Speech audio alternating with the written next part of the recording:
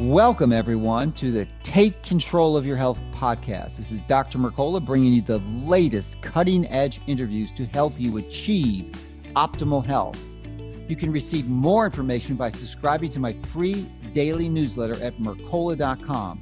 Thank you so much for listening. So let's get started with this week's latest program to help you and your family take control of your health.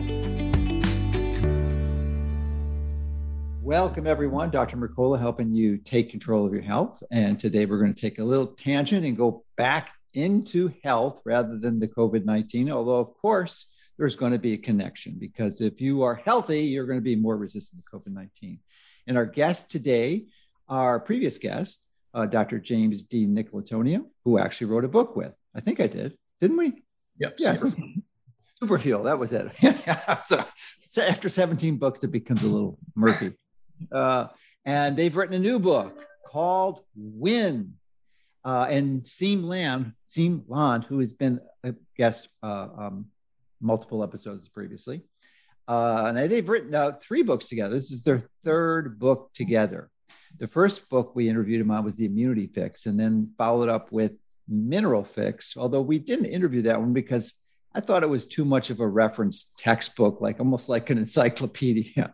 But this new book, Win, is the practical how-to guide of Mineral Fix, in my view. Lots of good, powerful, simple strategies for exercise. And let me just give my little perspective on exercise, and then we'll dive in because you've got a lot to share, especially you, James, about hydration. This is probably the best book ever written on hydration, more than likely. So you've done a phenomenal job. But before we dive into hydration, I just want to give the reason why I think this book is also so important, because it focuses on a big part of it is on exercise and movement. And you've got, in my view, and I'm biased and prejudiced, I think, once, especially after you get 40, 50, and certainly 60, if you're not engaging in a regular exercise program, you are heading for catastrophe. You're heading for frailty and sarcopenia and a miserable, and I mean miserable on steroids, existence. To not be able to engage in anything you could do when you were younger is beyond not disappointing. It's just indescribable. You do not want to be there. So the only solution, there is no magic pill for it. You've got to engage in regular movement and exercise. And this is, if you are committed to that program of exercise to impact your health positively, then I would strongly encourage you to put this as one of your key books in your reference library, because it's a really great tool to have the knowledge in here so that you can apply it for your exercise and succeed and prevent some of the complications. So strongly, strongly recommended. So congratulations, guys. I mean, I loved the book the first time I read it. And I don't endorse, I mean, you've been on previously, but the last book you wrote, I didn't think was so great. So I didn't have you on for it but this one is good.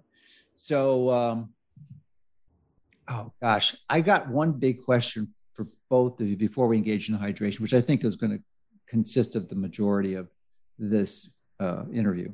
But the book, and either of you can answer, but both of you should, relates, because I don't think it was addressed well in the book. And it's the issue of ingesting calories before exercise. And it's clear that if you admit, there's a lot of controversy on this, and many experts believe that you should have carbs and protein before you work out because you'll be able to work out stronger. But so that's one point. The other side, and this is what I'd like you to respond to, is that and seeing his first book, Metabolic Autophagy, was beyond brilliant. It was really one of the best books I've ever read. And he dives really, and if you don't have that book, you need to pick that up. But Metabolic Autophagy goes deep into the biochemistry of why autophagy is so important. And in my view, if you're going to engage in a regular exercise program, you're going to want to exercise fasting to maximize those autophagy benefits. So can both of you respond to that primary question of when should we exercise? What time? I mean, obviously you can exercise better if it's in the afternoon, but if you're going to exercise fasting in the morning, I think you're going to maximize autophagy benefits. So Why don't you give us your opinion on that? I think it's important to train both in a fasted state as well as loading with complex carbs about an hour before at least vigorous exercise. And the reason is you want metabolic adaptations for both systems, one utilizing fat for fuel in a fasted state, and also the ability to utilize glucose. Essentially, if you're exercising in a fasted state, your body's going to be better at utilizing fat for fuel, and it's going to help spare glycogen, which is important for anaerobic performance. So basically, training in a fasted state actually not only helps you from the perspective of basically moderate intensity exercise, but it will actually help more vigorous exercise performance as well through sparing of glycogen, because you're able to utilize the fat for fuel better. And you're probably going to burn fat better in a fasted state as well.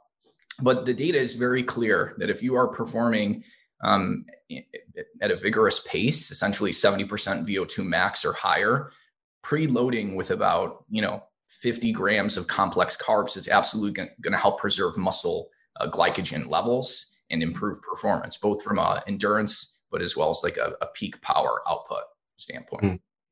Yeah, and I think it also depends on the goal, because like you said, there's different ways to train and let's say different reasons to do that as well. Like, let's say for an athlete, it does make a lot more sense to have some carbs and its food in their system because, arguably their performance would be just better. And if they are competing in something, then they need to also train at least near peak performance all the time to a certain extent to, let's say, be able to also perform in competition. So it wouldn't make sense to, let's say, go to the Olympics in a fasted state or something like that. Sure. When let's say an average person, I know, of course, there are some merit to also training periodically in a fasted state or a low glycogen state to build up this metabolic flexibility and fat adaptation. But from a progressive overload perspective, which means that you actually get better over time and get stronger or faster, whatever the sport is, then you would need to at least, have some food or some calories, at least in some shape or form, to help you to push yourself further. There are some cases, let's say easier exercise sessions, like you're maybe doing mobility exercises or just regular cardio, hiking, those kind of things. Very low intensity cardiovascular exercise, then in that case, even high level athletes could train in a fasted state. But let's say, more like glycolytic sports, bodybuilding, strength training, weightlifting, CrossFit, whatever, it would be better for just the performance side to have some calories beforehand. Okay, so I disagree a bit because. But I think the answers are brilliant because it does really target it to the individual. So if you're young like you, Seaman, you're competing and you're active, and especially if you're in a competition, you're going to need those to pump up the glycogen reserves in your muscle. Otherwise, you're not going to be performing as well. But if you're beyond those years, you're not interested in competing in any way, shape, or form, except for the centenarian Olympics. They'd be able to compete and do all the things you were doing at 20 when you're 100 years old, then I think you're really going to want to pay a lot more closest attention to autophagy, the repair and regeneration of everything that goes on. And there's nothing that depletes glycogen from your muscles more effectively than exercising in a fasted state. I mean, you're going to just maximally upregulate autophagy when you do that, which is why I almost exclusively, because approaching 70. Yeah, well, the thing is also we don't know we do know that exercise both and fasting, both of them increase autophagy, and we don't really know whether or not exercising. Well, I would imagine that exercising in a fed state also increases autophagy. Maybe you get a bit less, but there is still some upregulation of autophagy that occurs in that state, especially because of exercise. So exercise is still a very powerful stimulant. And if you were, let's say, if you're able to train harder, for example, then you're maybe also, the intensity is higher, then you're able to, reach autophagy in that faster in that sense as well. So there are cost benefits.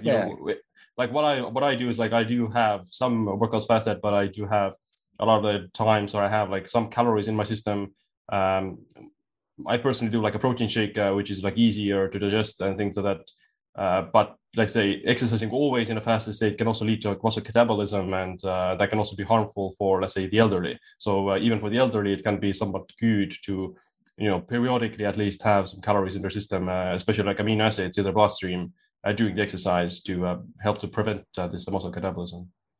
So along those lines, one of the things you want to do when you're exercising is to activate mTOR. And a precursor, and the best way to do that is, well, not the best, but one way to do that is the branched chain aminos, specifically leucine, isoleucine, and valine. And one of the metabolic byproducts of leucine, as I understand it, is hydroxymethylbutyrate, or also known as HMB. So what are your views on taking HMB pre or post workout? There's some evidence, particularly in catabolic states, that HMB may be beneficial. I think the jury's still out. Some of the studies show dramatic improvements in muscle gains utilizing it.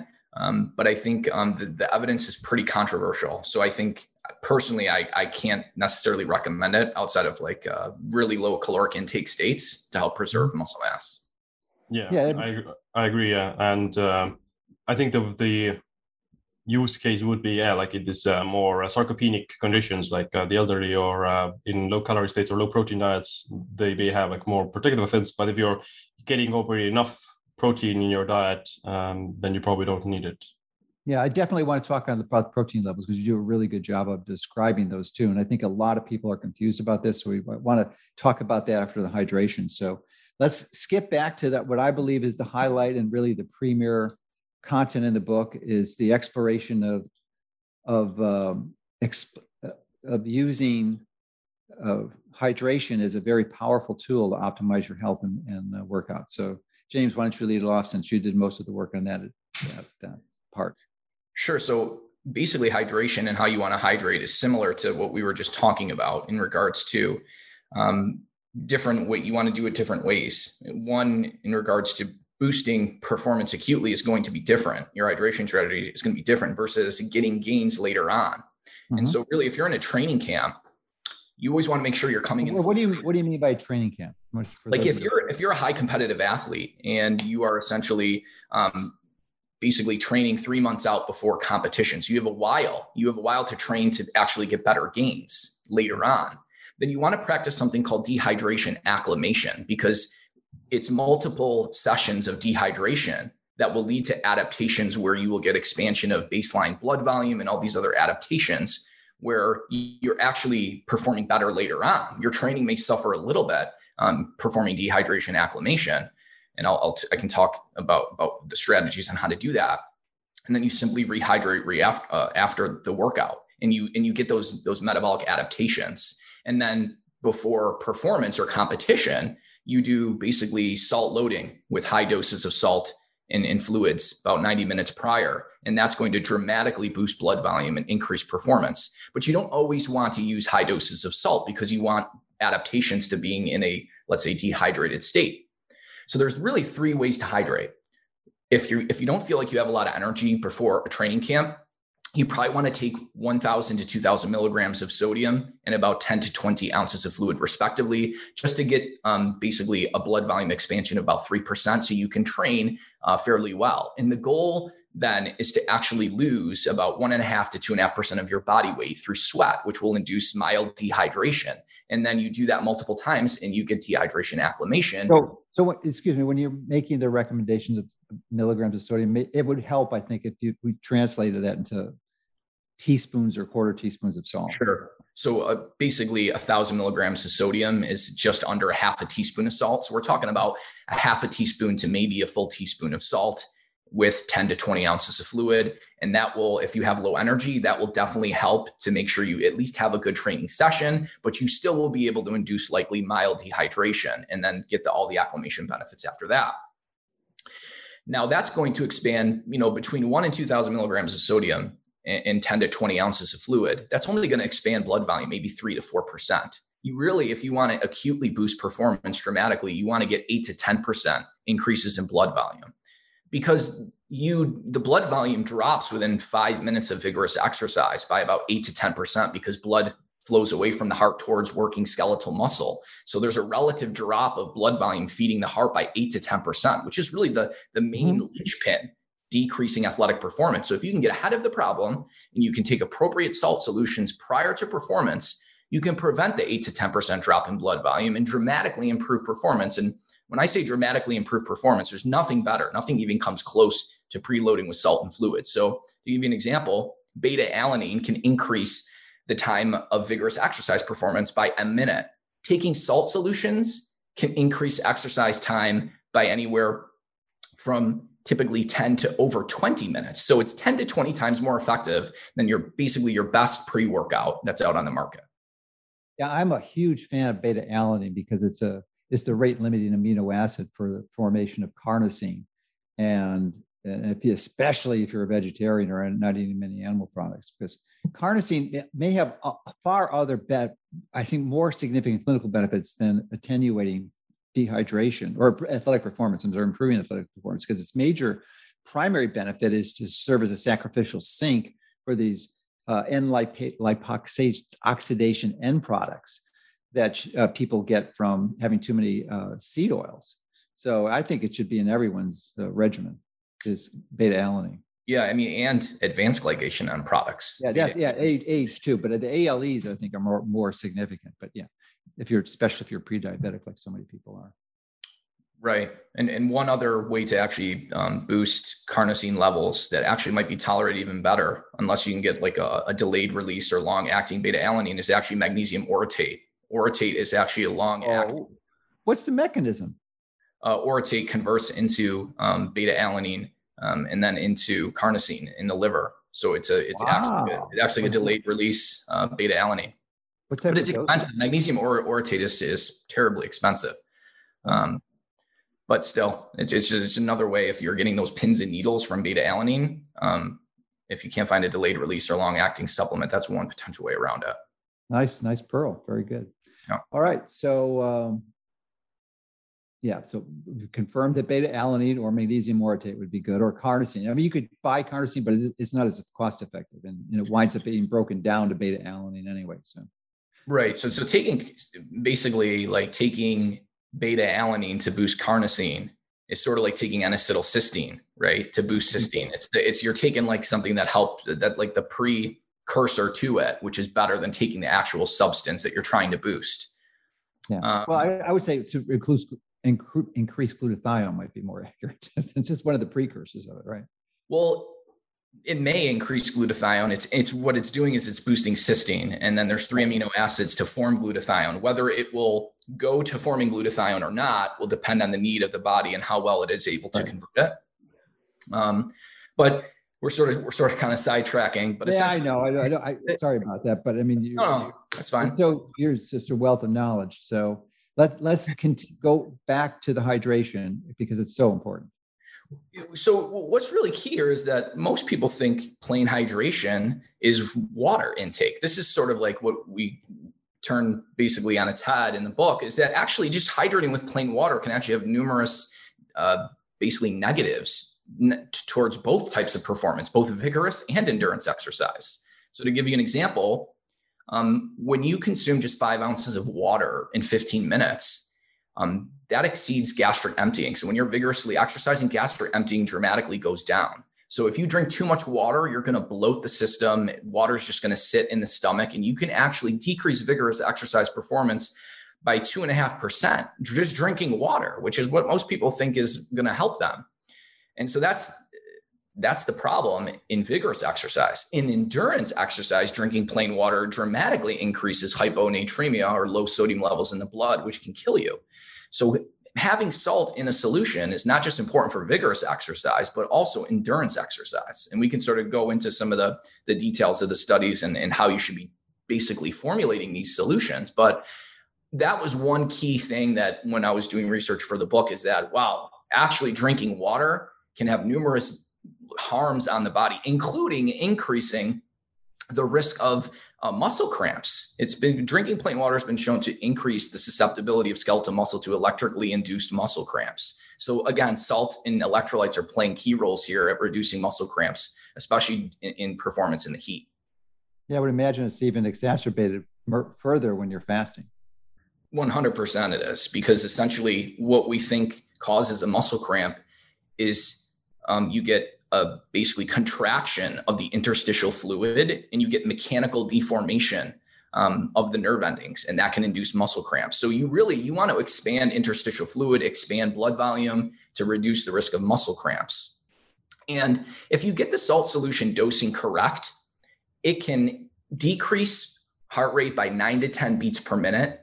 It can increase exercise duration by 20 to 21 minutes, which is essentially anywhere from 25 to 50% increase in how long you can exercise vigorously, which is crazy when you think about it. And it can decrease core body temperature by 3/4 of a degree Fahrenheit, because we lose water from our blood volume to dissipate heat through sweat. And so if you have more fluid, you can cool off better. You'll have better sweat rates, and that can evaporate, obviously, and cool you down quicker. So it keeps core body temperature lower simply by drinking salt solutions before exercise. If we have time, we'll go into some other strategies that you address in the book about that are relatively new, how to lower core body temperature and the benefits of that.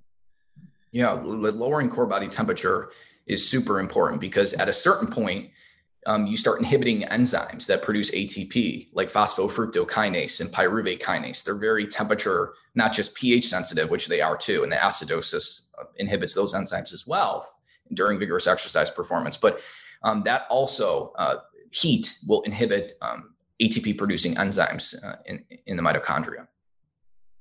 So there's so many elements to the hydration. One is getting the electrolyte distribution in the water with the salt concentration, or other additives you can use to improve that. So why don't you discuss some of those things like glycine, the amino acid, and the importance of that, and some of these alkalizing salts like sodium bicarb or sodium citrate that can even further enhance the benefits of this hydration protocol? Sure. So you can get some benefits if you get about 2,000 milligrams of sodium per liter of fluid. That seems to be like sort of the minimum threshold to get at least about a 3 to 4% increase in blood volume. But really, the top benefits are when you start hitting 3,000 to 4,300 milligrams of sodium, which is essentially like 1.5 to 2 teaspoons of salt, basically around per liter of fluid. But when you hit those higher amounts, you can get 8 to 10% increases in blood volume and get dramatic improvements in performance. And essentially, how you do this, you're almost matching the saltiness of your blood. This is why it works, is because your blood is 3,200 milligrams of sodium per liter. So if you get close to that, or actually slightly hypertonic, slightly saltier than that, you're going to boost blood volume the best, and you're going to absorb salt and fluids the best when you have that type of concentration. And we actually learned this through astronauts in NASA. So what ended up happening decades ago was we were sending astronauts in outer space for days, and cardiac deconditioning would happen where their blood volume would dramatically drop because there's no longer gravity pulling on them. And then upon re-entry, entering Earth's gravity, astronauts were passing out. So if you want to learn about hydration, you go to NASA, because they had to figure out how to actually prevent blood volume drops upon re-entry. And that's where some of the data comes from. But essentially, these astronauts basically pre-hydrate 2 hours prior to upon re-entry into the Earth's atmosphere to prevent passing out. And so basically that's almost what you do during exercise. You start drinking these salt solutions 90 minutes prior, and you slowly drink them over about 30 minutes. And one of the key here is you don't want glucose in the solution. Glucose will actually increase diuresis and dehydrate you compared to just plain salt and fluids. And then adding glycine, which is an amino acid, is much better than adding glucose, because glycine can actually help drive an increased sodium's absorption into the intestine, and it decreases core body temperature. That's how it helps you fall asleep better. So, and the third benefit of glycine is that it's an inhibitory neurotransmitter and probably helps reduce muscle cramps. So you're getting kind of killing 3 birds with 1 stone when you take glycine with these salt solutions. And again, it's going to help in both, regular ambient temperature and in the heat. I did not realize that glycine inhibited muscle cramps. Did you mention that in the book? If you did, so actually, I did mention that in the book, how we think pickle juice works so quickly. Oh, that's right. Yes. There's been 2 studies showing that pickle juice at about 2.5 ounces can abort a muscle cramp within 30 to 90 seconds. And it can't be due to volume expansion and interstitial fluid expansion. It would never happen that quick. It's the acetic acid in the pickle juice, we think, that releases glycine, and that it basically aborts a muscle cramp. Now, we would still need confirmatory studies to prove this. You really want to basically You'd have to use animal models to do that. But essentially, that's theoretically how we think pickle juice works so quickly. Yeah, well, that is a definite pearl from watching this video for sure, because muscle cramps are the worst. Most all of us have had them, and we don't want to get them again. So if you have a tendency to get those, either use glycine and or pickle juice. Absolutely. I mean, the reason is we lose salt in our sweat at a tremendous rate. The average sodium loss per liter of sweat is 1,200 milligrams, and that can dramatically go up depending on the person and depending how hot it is. And so if you're constantly sweating out salt and you're taking caffeine, which is a huge salt waster, 4 cups of coffee causes you to lose a half a teaspoon of salt, then you can quickly become salt depleted, and that can induce muscle cramps and lead to overtraining syndrome.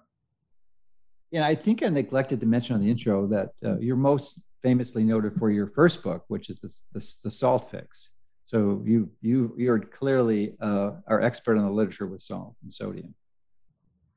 Yeah, I think I tried to translate a lot of the Salt Fix was more focused on diet and cardiovascular effects, and then basically took a lot of that research and then translated it to athletic performance. But like you said, if we should be exercising to grow new mitochondria and to improve, mitophagy, then we're going to need more salt. In fact, if you exercise 1 hour a day, balance studies show you need 5,000 milligrams of sodium just to remain not only in salt balance, but salt controls magnesium and calcium, because if you don't have enough salt, the body will pull sodium from bone to maintain a normal blood level, but it also pulls magnesium and calcium.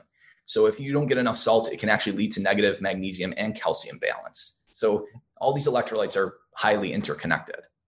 So I'm particularly curious, as I opened up with the question about should you exercise fasting or with food, and I'm wondering if the benefits of the proper hydration protocol that you just described would favorably boost the exercise enough for a person, or if it's even been looked at, I don't know, but I'm curious as to what your guess is.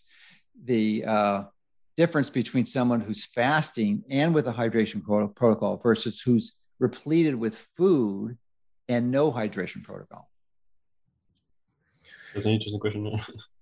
Yeah, I'm not sure if I'm 100% following, but essentially the less you have on board regarding electrolytes, regarding calories, regarding carbs, you're going to get more metabolic adaptations later on. Your training will suffer at that point, but as long as you rehydrate afterwards appropriately, then you're actually going to get better gains later on. So how you want to rehydrate, and there's a simple calculation to do this, is if you lose on average 1,200 milligrams of sodium, which is a half a teaspoon of salt per liter of fluid, you simply weigh yourself before and after training sessions. 1 liter of fluid is 1 kilogram. If you lose a full kilogram through sweat, you want to make sure you're replacing that 1,200 milligrams of sodium back that you lost, which is the average loss of sodium per liter of fluid loss. Okay. So actually, the question was a little bit different, though. That's good to know about the rehydration protocol. That's useful information. But the question, Siim, you got it. Did you? You understand? Well, I think like the person, I do think that hydration and electrolytes are more, let's say, paramount to just overall muscle function and performance. So that if you're, let's say, getting a muscle cramp, then it doesn't matter how many calories you have on board or how many carbs you ate. So I think that the electrolytes are more important, and being in a fasted state isn't going to be that big of a detriment to your performance, especially if you're used to it, or if you're fat adapted and you're used to training fasted, then it will have a slightly less of a negative effect compared to someone who hasn't done that at all. And it also depends on how long have you been fasting for. Like if you've been fasting for only like less than 16 hours, then it probably doesn't have like any serious negative effect. And the hydration protocol could be at least equally as good as the eating the food beforehand and not hydrating properly. So at least I would imagine they would be equal. But if we're talking about, let's say, a longer fast, maybe 24 hours or 48 hours, then probably the food would be still better in that scenario. Okay, yeah, that's the point. Is that it seems like it's the perfect addition if you want to persist in exercising fasted, which I still think is a good strategy if you're elderly. but to enhance your performance and allow your body to do more work to get the exercise gains, you integrate this hydration protocol, which is, so why don't you go over the hydration protocol again, because it's so important. And talk about the sodium bicarb and sodium citrate too. Sure. So if the protocol is to improve performance later on, it's essentially just drinking when you're thirsty, because that'll leave you mildly dehydrated. And the goal would be to drop body weight through sweat loss of about 1.5 to 2.5% after your training. And then you do that multiple times and you become dehydrated acclimated. And you get all the benefits of that, like a better baseline blood volume, better sweat rates, better ability to cool off. You lose less electrolytes through sweat as well when you become dehydrated acclimated. Basically, when you have a more dilute sweat, it evaporates faster and you literally become a better cooling machine. And this is how heat acclimation through sauna sessions works as well. There's numerous metabolic adaptations. And then you simply rehydrate using that formula of 1,200 milligrams of sodium per liter of fluid loss during your training. If you're looking to acutely boost performance, then you want to drink about 3,000 to 300 milligrams of sodium in anywhere from 26 ounces to a full liter respectively. And you start drinking those solutions 90 minutes before competition or before exercise. And you slowly drink those fluids over 30 to 60 minutes. And you can add about 4 to 6 grams of glycine to improve the absorption of the sodium and to decrease core body temperature. So how long have you been doing this for increasing performance? I've probably been doing this for about a year. What have you noticed? What have you noticed? Oh my gosh. I mean, this doesn't just translate to endurance performance. Power output is dramatically increased. If you lift heavy weights, preload with salt and fluids and see how much more you can lift and how what have you noticed? What have you noticed? I noticed very similar to what occurs in the studies, anywhere from a 25 to 50% increase in how long I can vigorously exercise, but also increases in dramatic reductions in feeling dizzy and being able to do more reps, and increases in power output as well. So I'll actually cite a good study that showed that salt solutions increase power output and show you how dramatic it is. This study only boosted blood volume by 4%. So it wasn't even an optimal salt solution boost, but it was a 15-minute time trial of cyclists. They were able to cycle a full kilometer longer in 15 minutes by preloading with salt and fluids. That's a lot. To be able to cycle 1 kilometer more in the same time frame, that's a huge power output increase. It's about 10%. Wow, that's amazing. So, Siim, have you applied this protocol? Because you work out pretty vigorously. I mean, are you a competitive bodybuilder now too? I thought No, I'm not. No, not. I have like done a few competitions, maybe like I don't know, 6 years ago, but not in the moment. But I do. Yeah, I do notice a huge difference as well when you are properly hydrated, and especially with electrolytes.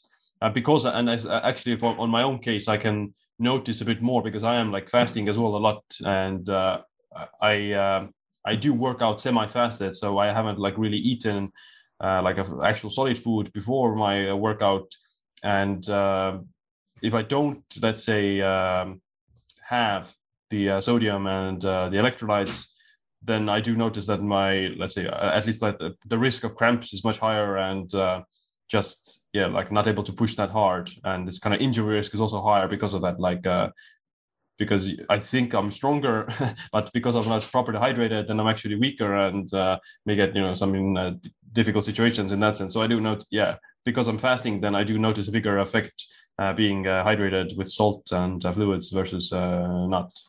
I mean, you probably noticed that too, is because glycogen holds water. So if you're in a fasted state and you're depleting yourself of glycogen, right? 1 molecule of glycogen is, the literature varies, but 3 to 4 molecules of water. So when you're in a fasted state, your muscles are already severely dehydrated versus being, preloaded with carbs. So hydration is going to have a more dramatic improvement in your performance if you're in a fasted state anyway. So that's interesting. Now, what was really this is mind-boggling, is how much minerals and electrolytes you lose through sweat, not just salt, but copper, particularly in the sauna. I mean, you can lose upwards of 1.5 milligrams of copper per liter of fluid loss. Oh, and most people are only consuming maybe 1 milligram per day. So you can lose more than your daily intake in just an hour of a sauna session. And this includes things like selenium, chromium, calcium, magnesium. All these electrolytes get lost in a tremendous amount, basically through the heat push. The higher you go to in temperature, which is why I'm kind of targeting sauna, is increasing the loss of those electrolytes. Well, I'm a big fan of sauna, huge, and we're doing a lot more interviews on it later this year. But I've put together basically a near infrared sauna with heat lamps, and it's about 160 degrees, and the 160 in a heat lamp sauna is hot. And only 20 minutes of that, I will lose a half a gallon of water. 20 minutes. Right. I'm sweating like a river for the most part. So I didn't know you lost that much copper. Are there other minerals that we need to be concerned about? Yeah, here's the key too. The bioavailability of copper in the diet is only 30 to 50%. So if you lose, let's say, 1.5 milligrams, you got to eat 2.5 to replace it. And that's the key with chromium. Chromium's bioavailability is only 1%. So if you lose 7 micrograms of chromium, you got to consume 700 to get that back. And that's the average loss, at least based on the 2 metabolic studies that we cite, that you lose about 7 micrograms of chromium. And you also lose about 50 to 100 micrograms of iodine per hour of exercise. So getting iodine back too is important for thyroid hormone function and things like that. And we have a table that lays out the average losses for minerals per hour of sweat, per liter of sweat loss. But there's, like you said, there's huge benefits of sauna. Going into the sauna post-exercise, basically every day for 2 weeks, dramatically increases how long you can vigorously exercise for by about 20%. So athletes did this. They averaged 4.5 sauna sessions a week for 3 weeks with a total of 13 sessions at about 190 Fahrenheit in a traditional sauna. And they went in about 20 to 30 minutes each day. They were able to increase how long they could vigorously exercise from 14 minutes to 18. So they gained 4 minutes of how long they could vigorously exercise for. Part of the reason is because of the acclimations, the increase in blood volume at baseline, the dilution of the sweat so you can cool yourself off faster. And as you become more heat acclimated, though, you have to use more heat and longer duration to maintain the adaptation. So you have to hit about an internal core temp of about 101.3 to become heat acclimated. Yeah. And so that becomes harder and harder to do as you become more heat acclimated. But you can actually maintain those gains after you do sauna session for 2 to 3 weeks, as long as you exercise for up to 2 weeks. And then you want to probably do sauna at least every other day to maintain the heat acclimation benefits. Yeah. And it's the other benefits. When I actually did a podcast on, not a podcast, but I guess a podcast on melatonin. And I just read some really interesting results on the benefit of near infrared to increase mitochondrial melatonin, which is like virtually not known by anyone. Didn't seem to be aware of that. But I think that's one of the hidden benefits of sauna exposure. If you're doing a near infrared sauna, far infrared will not produce melatonin, or a traditional sauna. So that is huge from my perspective. But yeah, it's great. So let me get back to the hydration formula. I noticed that personally, when I'm doing heavy lifts, especially the legs, and I'm doing leg presses, really aggressive, where I push it to the limit, almost failure, and going up heavy, that after I finish that, I get really dizzy. So I didn't really understand until you explained it. It's probably the inadequate hydration. Right. Because the blood flow to the skeletal muscle, especially to the legs, is now dramatically increasing, dropping blood flow to the brain. And that's why you're getting a huge increase in dizziness and fainting and collapse in those type of exercises. So maintaining good blood volume and good blood circulation with salt solutions is going to help prevent that. So I'm wondering how many athletes or professional trainers, or I guess trainers more specifically, know this information and are recommending it, because it seems like it's relatively new and not widely adopted. I don't know a single person who hasn't discussed this with me and me giving them that information, besides perhaps maybe Tim Noakes, who actually knows this, because it's not in any athletic performance guidelines.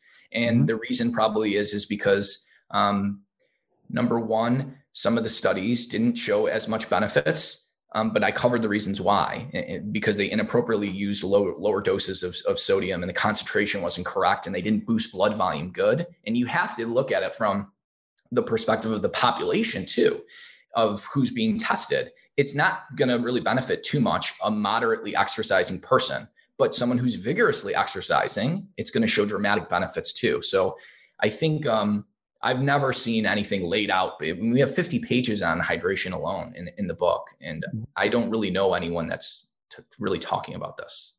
Well, the other component of your book that I neglected to mention, that half of the book is references. It's just like I was listening to the book for a big portion of it, and it was being spoken and reading the words, and it got to be really annoying because it's like every other line there was reading a number, it's like for the reference, because there's thousands of references in your book. So it's very well referenced. That no one could really throw a criticism that you didn't research this material well enough. So, but let's get back to you talk about alkalizing, the benefits of that, and we haven't covered that yet. So why don't you review that and the protocols and using the bicarb as in addition to the sodium and the glycine? Yeah, so there's a common misconception that delayed onset muscle soreness is due to lactic acid or lactate. And lactate is actually the beneficial molecule pulling the acid, which is actually hydrogen ions, out of the cell. So lactate is actually a good molecule. We actually use it as fuel during exercise. It just correlates with high acid in the cell. And that's why, there's this myth that lactate is bad for you. I mean, it's not. Nothing further could be from the truth. It works back to glucose, doesn't it? Metabolic. Yeah, exactly. It gets recycled back to glucose. Yeah, the liver does that. And it's just one of those important molecules to buffer acid. And when you vigorously exercise, when you go anaerobic, you produce a lot of hydrogen ions because ATP demand exceeds supply. And when that happens, you just automatically basically retain acid. Now, if you can get ahead of the problem, just like salt solutions, and you can hit peak alkalosis, which is essentially boosting your bicarbonate levels and decreasing the pH or decreasing the acidity in the blood, you can dramatically improve performance. And that's because many enzymes in the mitochondria are pH sensitive. And as the cell becomes more acidic, it will shut down those enzymes and reduce ATP production, and muscle will eventually cease to work. So a lot of people don't believe that you can make the body more alkaline. Well, it's clear you can, because you can boost bicarbonate levels using things like sodium bicarbonate or sodium citrate. A lot of people also don't believe that diet has anything to do with the acid base balance in the body. And it does, because from a physiological perspective, the kidneys can only get rid of anywhere from 40 to 70 milliequivalents of acid before it starts retaining 1 milliequivalent of acid for every 2.5 milliequivalents above that threshold. And then in order to get rid of that retained acid, you have to breathe it out. But in order to breathe out acid, you have to deplete 1 molecule of bicarbonate. So yes, you can breathe out acid, but it's not a free lunch. You will deplete your bicarbonate levels. So this is why you do need to balance. If you're like on an animal-based diet or a carnivore diet, you need to be consuming some type of bicarbonate forming substance, whether it be sodium citrate or sodium bicarbonate, to offset the acid load of the diet. It is crucial. And I think anyone who is engaging in a higher meat diet is being negligent if they don't address this, because you're going to get way too acidic. And you can easily, I don't know if you discussed in this book, but I know that you can easily measure the pH of your body fluids with just doing a first morning urine. And with litmus paper, just checking it with litmus paper, and you want to get to, it has different colors, but you go to the color like about 7.4 or so. And most people are in the 6s or even lower. Yeah, the best way to actually test if you're using a urinary pH is actually about 4 hours after you eat, because there's something called an alkaline tide, and you actually don't want to do first morning. It'll artificially say you're a little too acidic than what actually is going on. So 4 hours after you eat, you do want to be in a quote unquote fasted state, but you don't want to be first morning actually. So basically 4 hours after breakfast is probably the best way to take a urinary pH. If your urine pH is less than 6.8, you're very highly likely retaining acid. And probably half the population probably has a urinary pH of 6.8 or less. And And here's the key too. A lot of people, you'll get your blood pH tested and you'll be in a normal range. But we start off at about 7.43 and we slowly go down to 7.36 and we're still considered normal. Well, you've just dramatically increased the acidity of your blood, and yet you're still considered normal. And your bicarbonate levels, by the time your blood pH hits 7.36, is probably in the tank. You really want bicarb levels of 28 to 30 milliequivalents. And before performance, you really want those bicarb levels to about 35 milliequivalents per liter. So you mentioned you could also use citrates, and I don't think this was discussed in the book, but the citrates have another benefit in that they bind to oxalates, and oxalate consumption is really a pretty massively overlooked area of diet, something that Sally Norton has discussed quite, and I'd actually done an interview with her in the past, but it's a hidden source of a lot of diseases. So you need to be careful about foods that are ostensibly healthy, like Swiss chard or kale, that are really loaded with oxalates and can really cause them a load of problems. But if you're taking citrates, it actually binds to it and helps your body excrete them so they don't damage you. So you talk about sodium citrate and just mentioned it as another way to alkalize your body. But what about the other citrate salts, like magnesium or potassium would be the big ones, or even calcium citrate? And have you come up with a sort of an ideal combination formula to alkalize your body? Because almost everyone watching this would first, everyone watching, I sincerely believe, needs to measure their urine pH. And thank you for that modification. I thought first morning urine was a standard, but 4 hours after your big meal would be a better way to do this, and just measure it. The litmus paper on wherever you get it, it's pretty cheap. It's only a few dollars. It's not going to cost you an arm and a leg.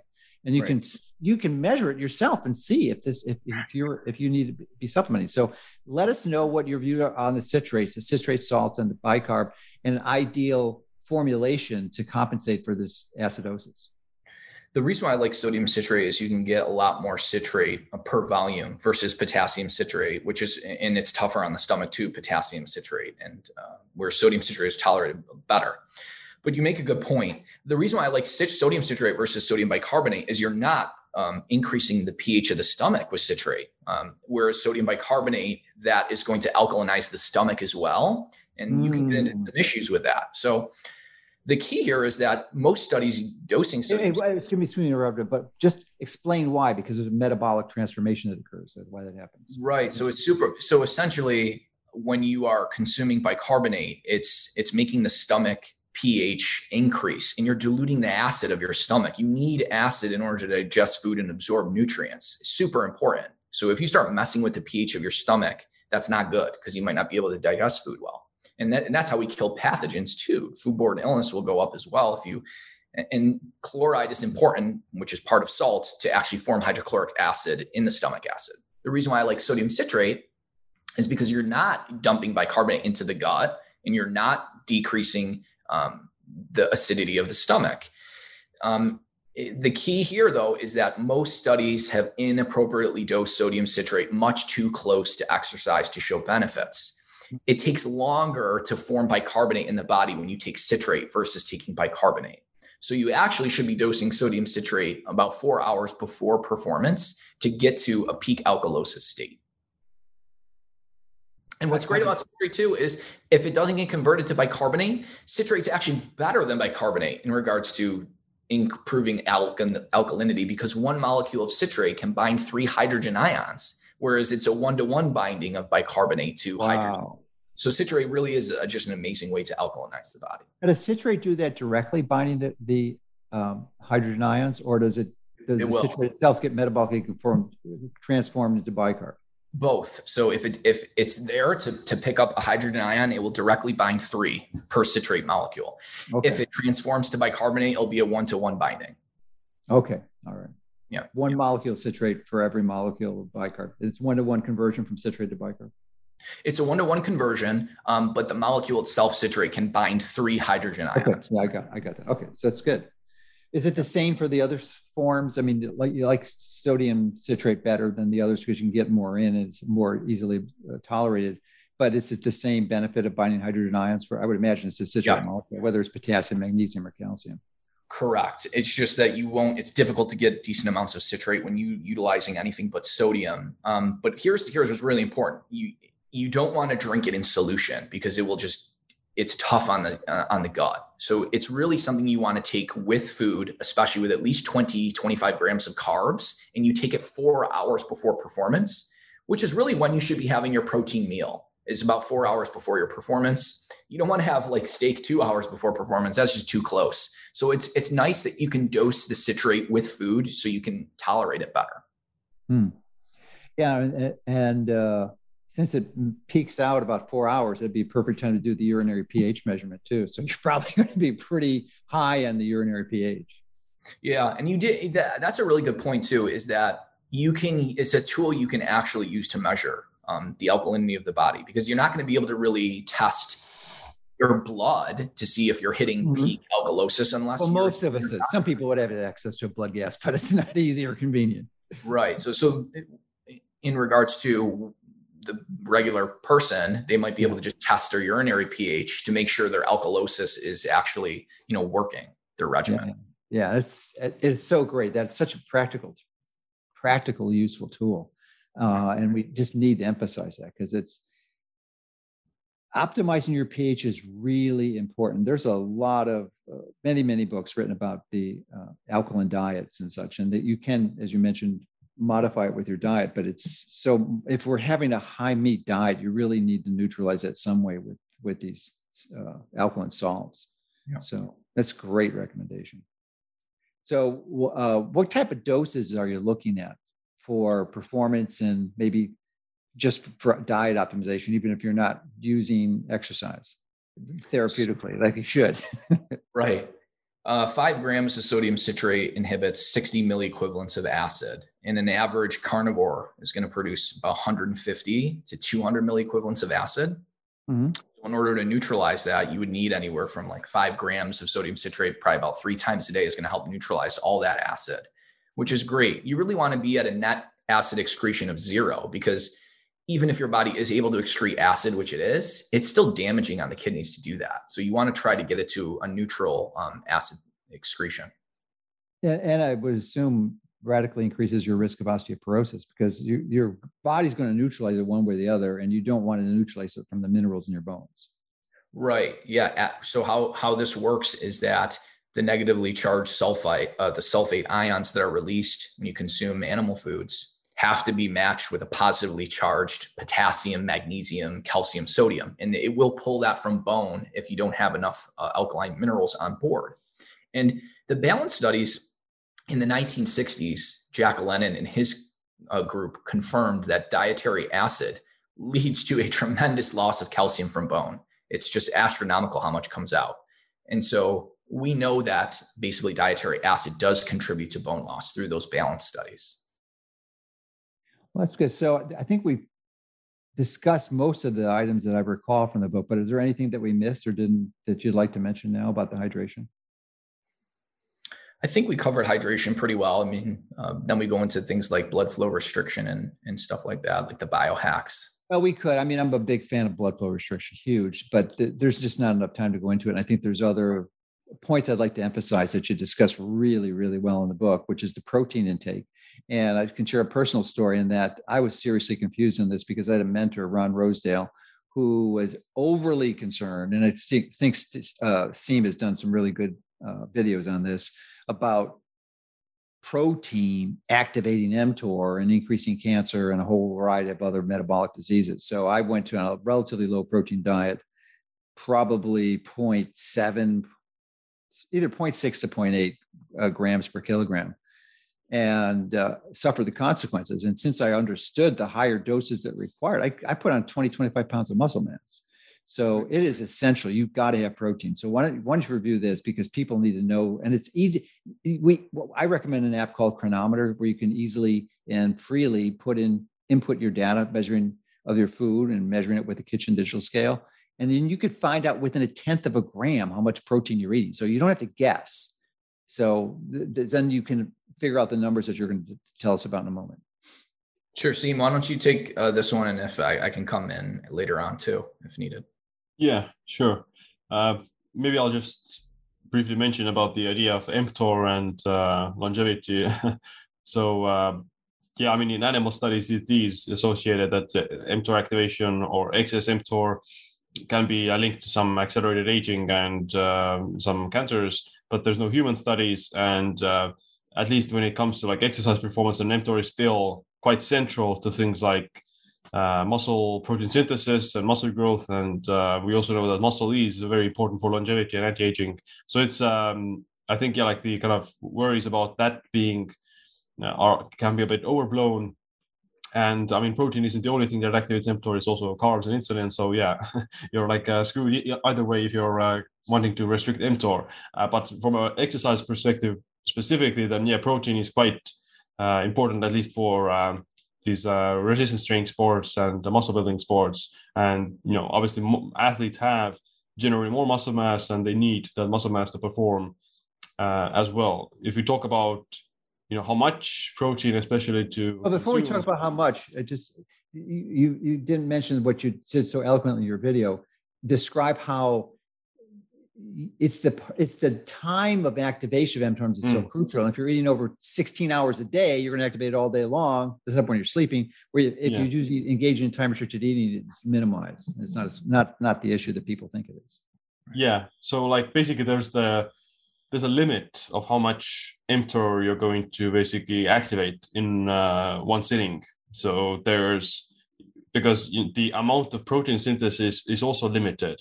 And that threshold is around 20 to 40 grams of protein in one sitting. So you're not going to activate more muscle protein synthesis by consuming more protein. So it doesn't matter if you eat 100 grams of protein or 20 grams of protein in one sitting, you're still going to activate the same amount of mTOR. Because there's no direct way to look at whether or not you activated mTOR. You look at it through like IGF-1 levels or protein synthesis levels. So yeah, that's the only way to know, and there is a limit basically. And if you eat 6 times a day, then you're still going to turn on mTOR, even if you eat like very few calories. Even if you eat like 100 calories or 10 grams of protein, you're on a low protein diet, you're eating 10 grams of protein, but you're eating 6 times a day, then you're still spiking your mTOR several times. And let's say compared to eating 2 times a day or once a day, then even if you are eating 200 grams of protein, for example, in one sitting, then you're not going to activate more mTOR because it's going to be capped off. That's why like athletes and bodybuilders are eating 6 times a day to basically have their protein synthesis elevated frequently so that they will build more muscle and basically recover faster.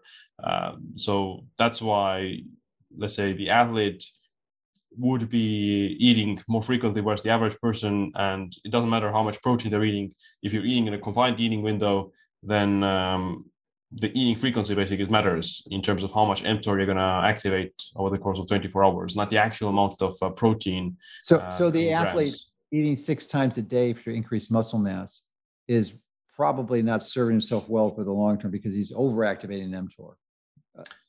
Yeah, I mean, maybe like we don't have like actual human studies to say that it definitely will be a shorter lifespan because of that. I mean, maybe it wouldn't be the best. It would be still beneficial to practice some aspects of time restricted eating for other reasons, for like metabolic flexibility, for example. It would be still better to have like some periods where you don't eat. But let's say, I mean, like the bodybuilding, the professional bodybuilding, the mass monsters, they're not doing it for the health anyway. So it doesn't matter. That's for sure. All right. So why don't you go into the actual protein levels that we need now to build up? Yeah.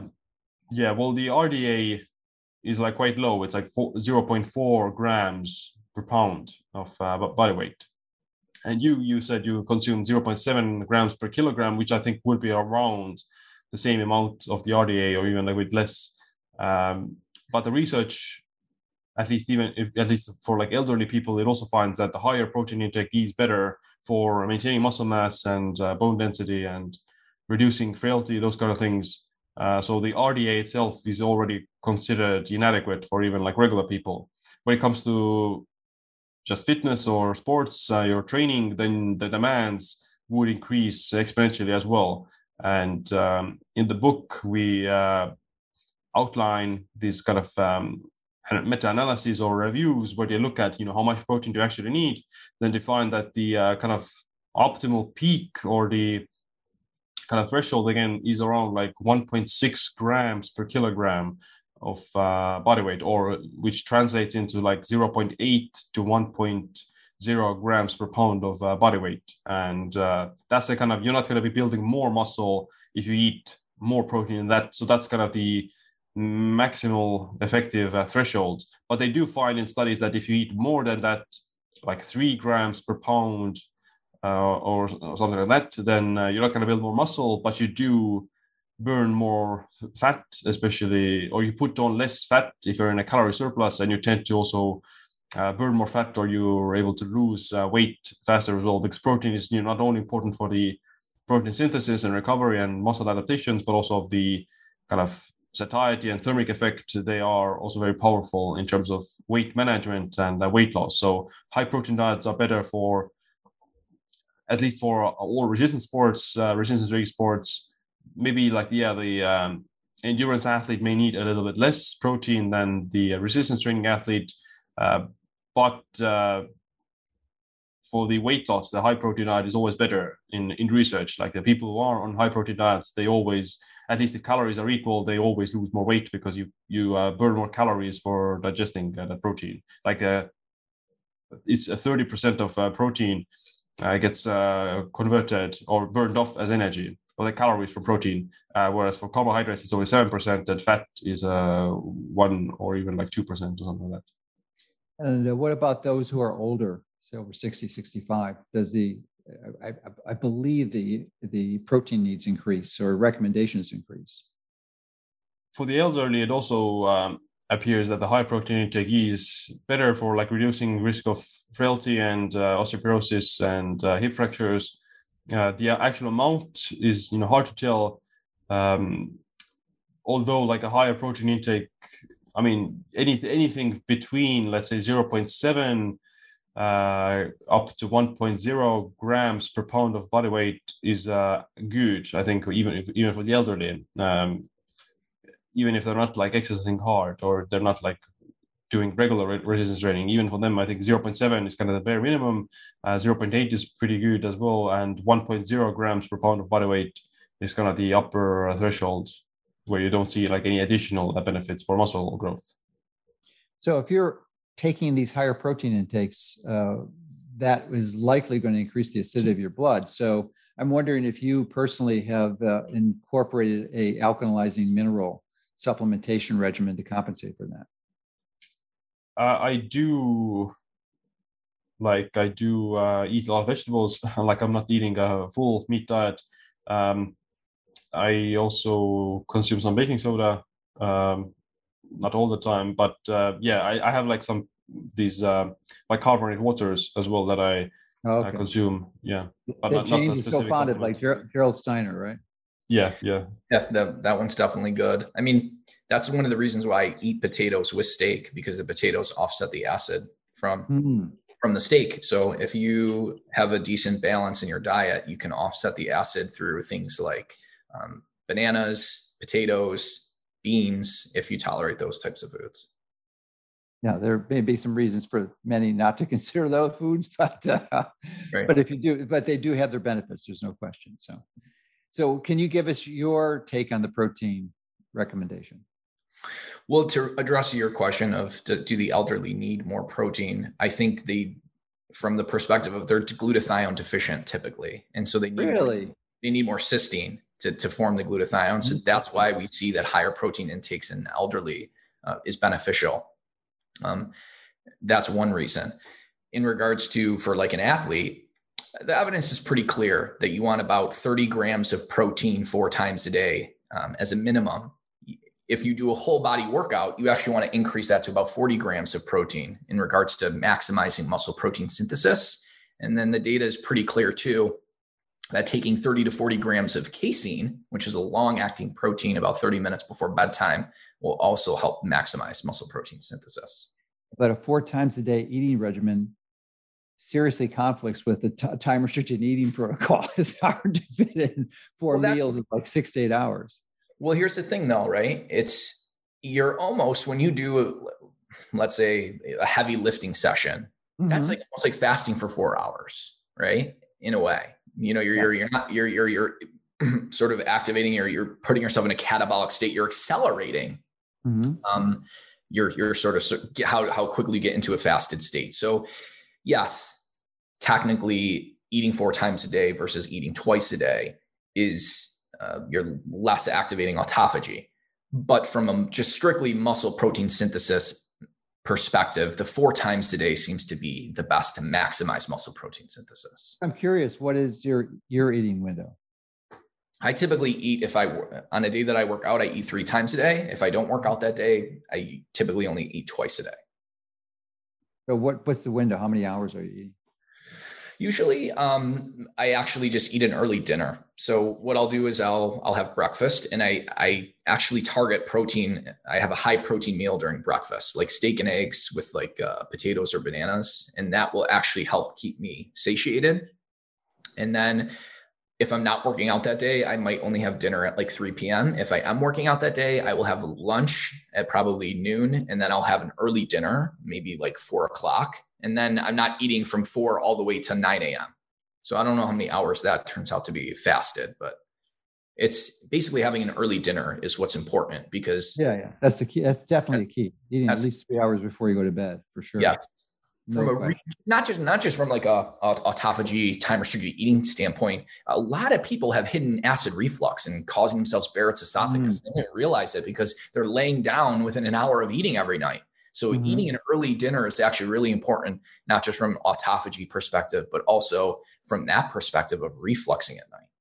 Yeah, for sure. So a really important principle, and I'm pretty sure you address this in the book, is that you can't exercise every day. You're going to build, just dig a hole, deep hole that you'll never get out of. You need repair and recovery. So what is your strategy for implementing recovery into the exercise regimen?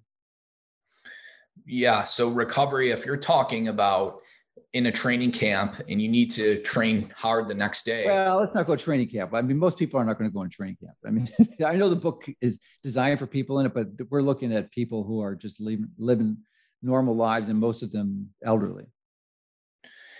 Yeah. So to improve recovery in regards to, there's definitely certain strategies to reduce delayed onset muscle soreness. High dose omega-3s, like 3 to 4 grams of EPA and DHA, will help reduce delayed onset muscle soreness, increase muscle protein synthesis, increase fat burning as well with higher doses of omega-3s, like wild salmon. Beetroot juice prior to exercise is a great way to reduce delayed onset muscle soreness as well and improve. But it's high in oxalates. Yeah. Yes. But it also makes great nitric oxide too. It's a great precursor for it. Right. And so L-citrulline or citrulline malate can also help with recovery as well. Same with the alkalinity. It's going to help with recovery. And the salt solutions will too, because of blood volume expansion, and that increases the removal of waste and build up as well. But actually submerging the body in water and preferably cool water, which is typically 64 to 84 degrees Fahrenheit, will also help to improve recovery. Usually you want to be head out water immersion. And it's the opposite of exercise. You're eliminating gravity. So there's less neuronal activity. There's increased ATP synthesis. You can recover better simply basically going into a bath. And if it's cool, and we talk about pre-cooling strategies in the book and how to cool the body to dramatically improve performance as well, using Glaber skin cooling, which is essentially cooling the face, the palms of the hands, and the bottoms of the feet. That can help to improve performance and recovery as well. Well, those are, I mean, what I was looking for is like how do you figure out when you're not going to, when you need to take a day off, a complete day off, and you're not doing it? I mean, I guess you could increase the likelihood that you'll need to take that day off with these strategies, but you're still going to need to take a day off. So how do you, what's your recommendation? Yeah, if you're trained to near fatigue or fatigue, then yes, you will need to take days off. But if you're just, doing reps to do reps and you're not actually even going near fatigue, you might not actually need to take a day off. And then, really? Yeah, because you're not. That's really the key to growth, to muscle protein synthesis. It's not necessarily how much you're doing. It's getting near fatigue or to fatigue every time you do a set. That's the key. You can be lifting at 20% of your 1 rep max, but if you lift that weight to near failure or failure, you will absolutely increase muscle protein synthesis and strength. So Siim, do you have any feedback on that? Yeah, well, I think, yeah, like depends on, there's different variables you manipulate, like the intensity and the frequency and the volume. And I think like especially if you're like a natural athlete, then you can only choose two. So you could train every day, but in that case, you have to either keep the intensity low or the volume low. So like gymnasts, they train every day, but they train at low. They're not going max out all the time. They're training with high volume and many hours a day, but with high frequency. But they're not really, like reaching complete failure. Or like the Bulgarian method, which is used in weightlifters, where they basically train near maximum intensity or near maximum weights with their lifts, or basically every day, even sometimes several times a day, but they keep the volume very low. So they literally do only one set or one rep of their max intensity lift. So yeah, I mean, you could get away with training every day. I've done it many times. Like I've trained calisthenics every day for a long time. And but if I'm doing like higher intensity and higher volume, like in the gym, literally reaching near failure with many different exercises, then in that case, I do feel that, like a rest day is very kind of needed, or is actually better for the performance, because, the body can only, adapt to a certain point. If it's always forced to recover from the exercise, then it never has the opportunity to adapt. So it adapts, which means getting to a higher baseline, get stronger and faster. For that to happen, it needs some time off. Whereas if you constantly keep hammering the body again, then it's always stuck in this like recovery trap of being able to just recover. Like you can train every day and recover, but if you're not making progress, you're not getting stronger or faster or whatever, then you probably have to kind of dial down some of the frequency.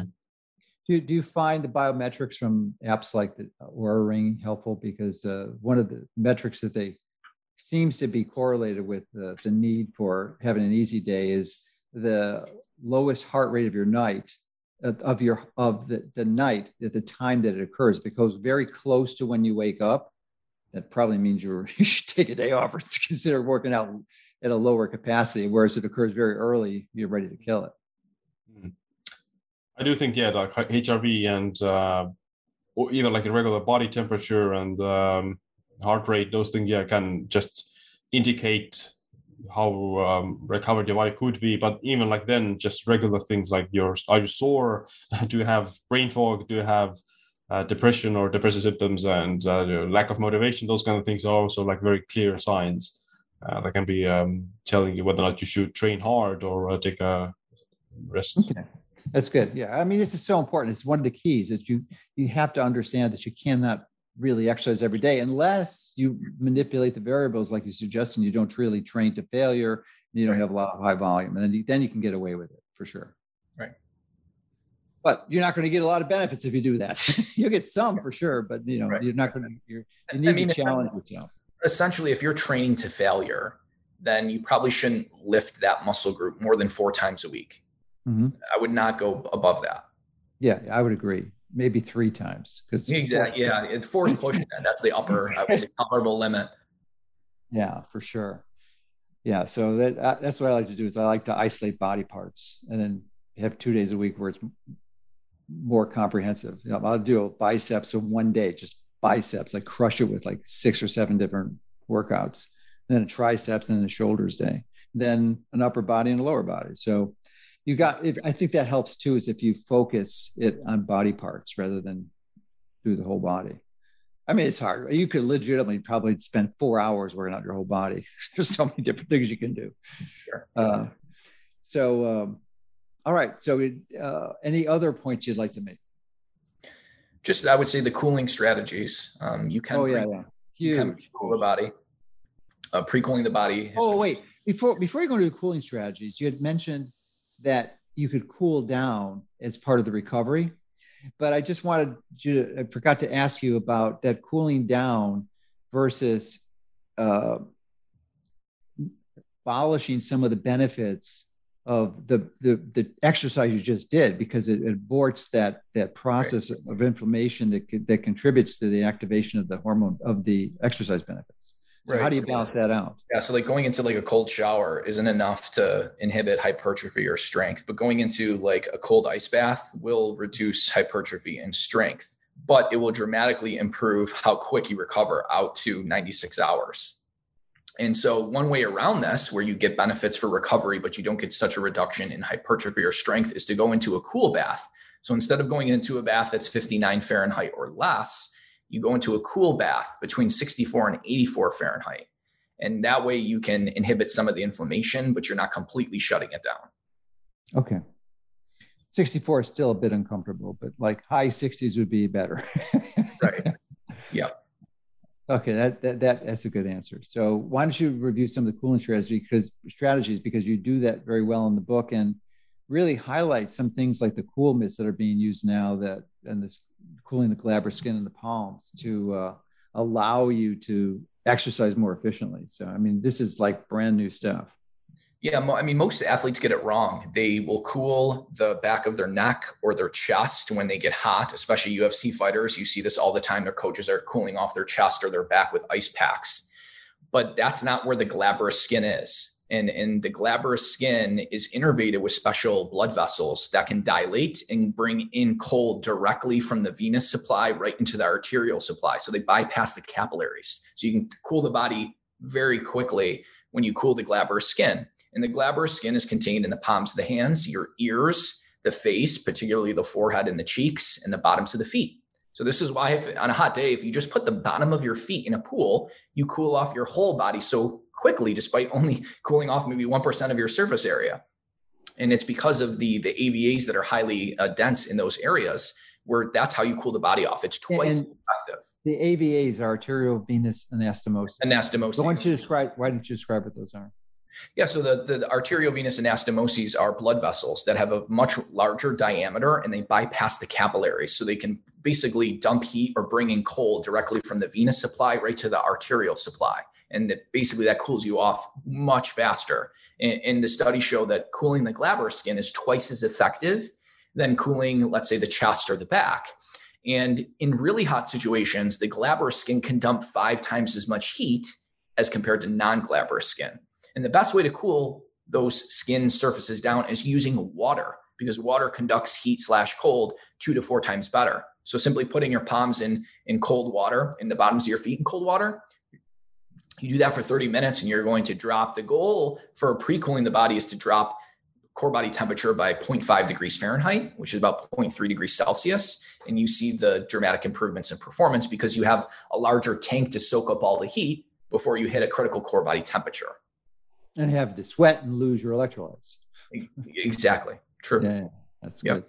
Yeah, but they've even got, I think you reviewed it in your book where they have this cool mitt now that's, I don't even know if it's available, where basically they've got a pumping ice cold water into this vacuum. Yep. It's a subatmospheric temperature or a subatmospheric chamber, essentially, which pulls more blood to the palms. And then you cool the palms on like a metal plate. Mm-hmm. But you don't need anything that high tech. The key here is to add as many glabrous skin locations and cool them down simultaneously as you can. And actually they've compared cooling the bottoms of the feet simultaneously versus cooling the palms of the hands simultaneously. And actually the feet are better, but when you start adding them together, you get additive benefits. And what's the best, if you're going to just use the low tech approach and submerge your hands and feet in the water, ice cold water would be counterproductive because it's going to cause the vessels to constrict and actually potentially increase your body temperature. So what's the sweet spot for the temperature and how much time do you need to do it? Yeah, for sure. If you're pre-cooling the body, you want to avoid temperatures of water of 59 Fahrenheit or less because that can actually inhibit performance. That ideally you want to be between that 64 and 84 degrees Fahrenheit, which is considered a cool water bath or cool water. And you can start at 84 and you can slowly notch your way down. Now, what the studies show is that if you're using 84 Fahrenheit water, it's probably going to take you an hour to drop half a degree Fahrenheit. But if you're using 64, probably only take you 20 to 30 minutes, depending on how much surface area you're cooling to. Now, it occurs to me, this is one of the reasons why I can walk very comfortably in the summer at noon on the beach, because I'm always walking in the ocean, right, with my feet submerged typically to my ankles. But it's cooling me down when you got the sun on you and dissipating the heat. Right. And I mean, if you don't even have to do pre-cooling, you can do this during training. It's been shown if you cool glabrous skin, like cooling both of the palms, you can increase the reps on a bench and how much you do pull-ups by like 40%. Just cooling the palms during the rest periods. So you get really good benefits with cooling the body. Well, you definitely hit the target. You give us a lot of great information orally in this interview, but certainly it's in the book. So this is just a taste, because there's a lot of other good pieces of information. As I said, I'm a strong believer in exercise, and I really believe this book should be in your library. So you can head over to your favorite sources of acquiring books and pick it up in all the different formats. So congratulations on putting that together. Appreciate that, Joe. Now, do you have a website for the book? I neglected to ask. Or is it just? Yeah, I mean, they could go on drjamesdenick.com, but the best way is just Amazon. Okay. All right. Sounds good. All right. Well, you keep up the good work. You guys are always surprising me. Appreciate it. Thank you.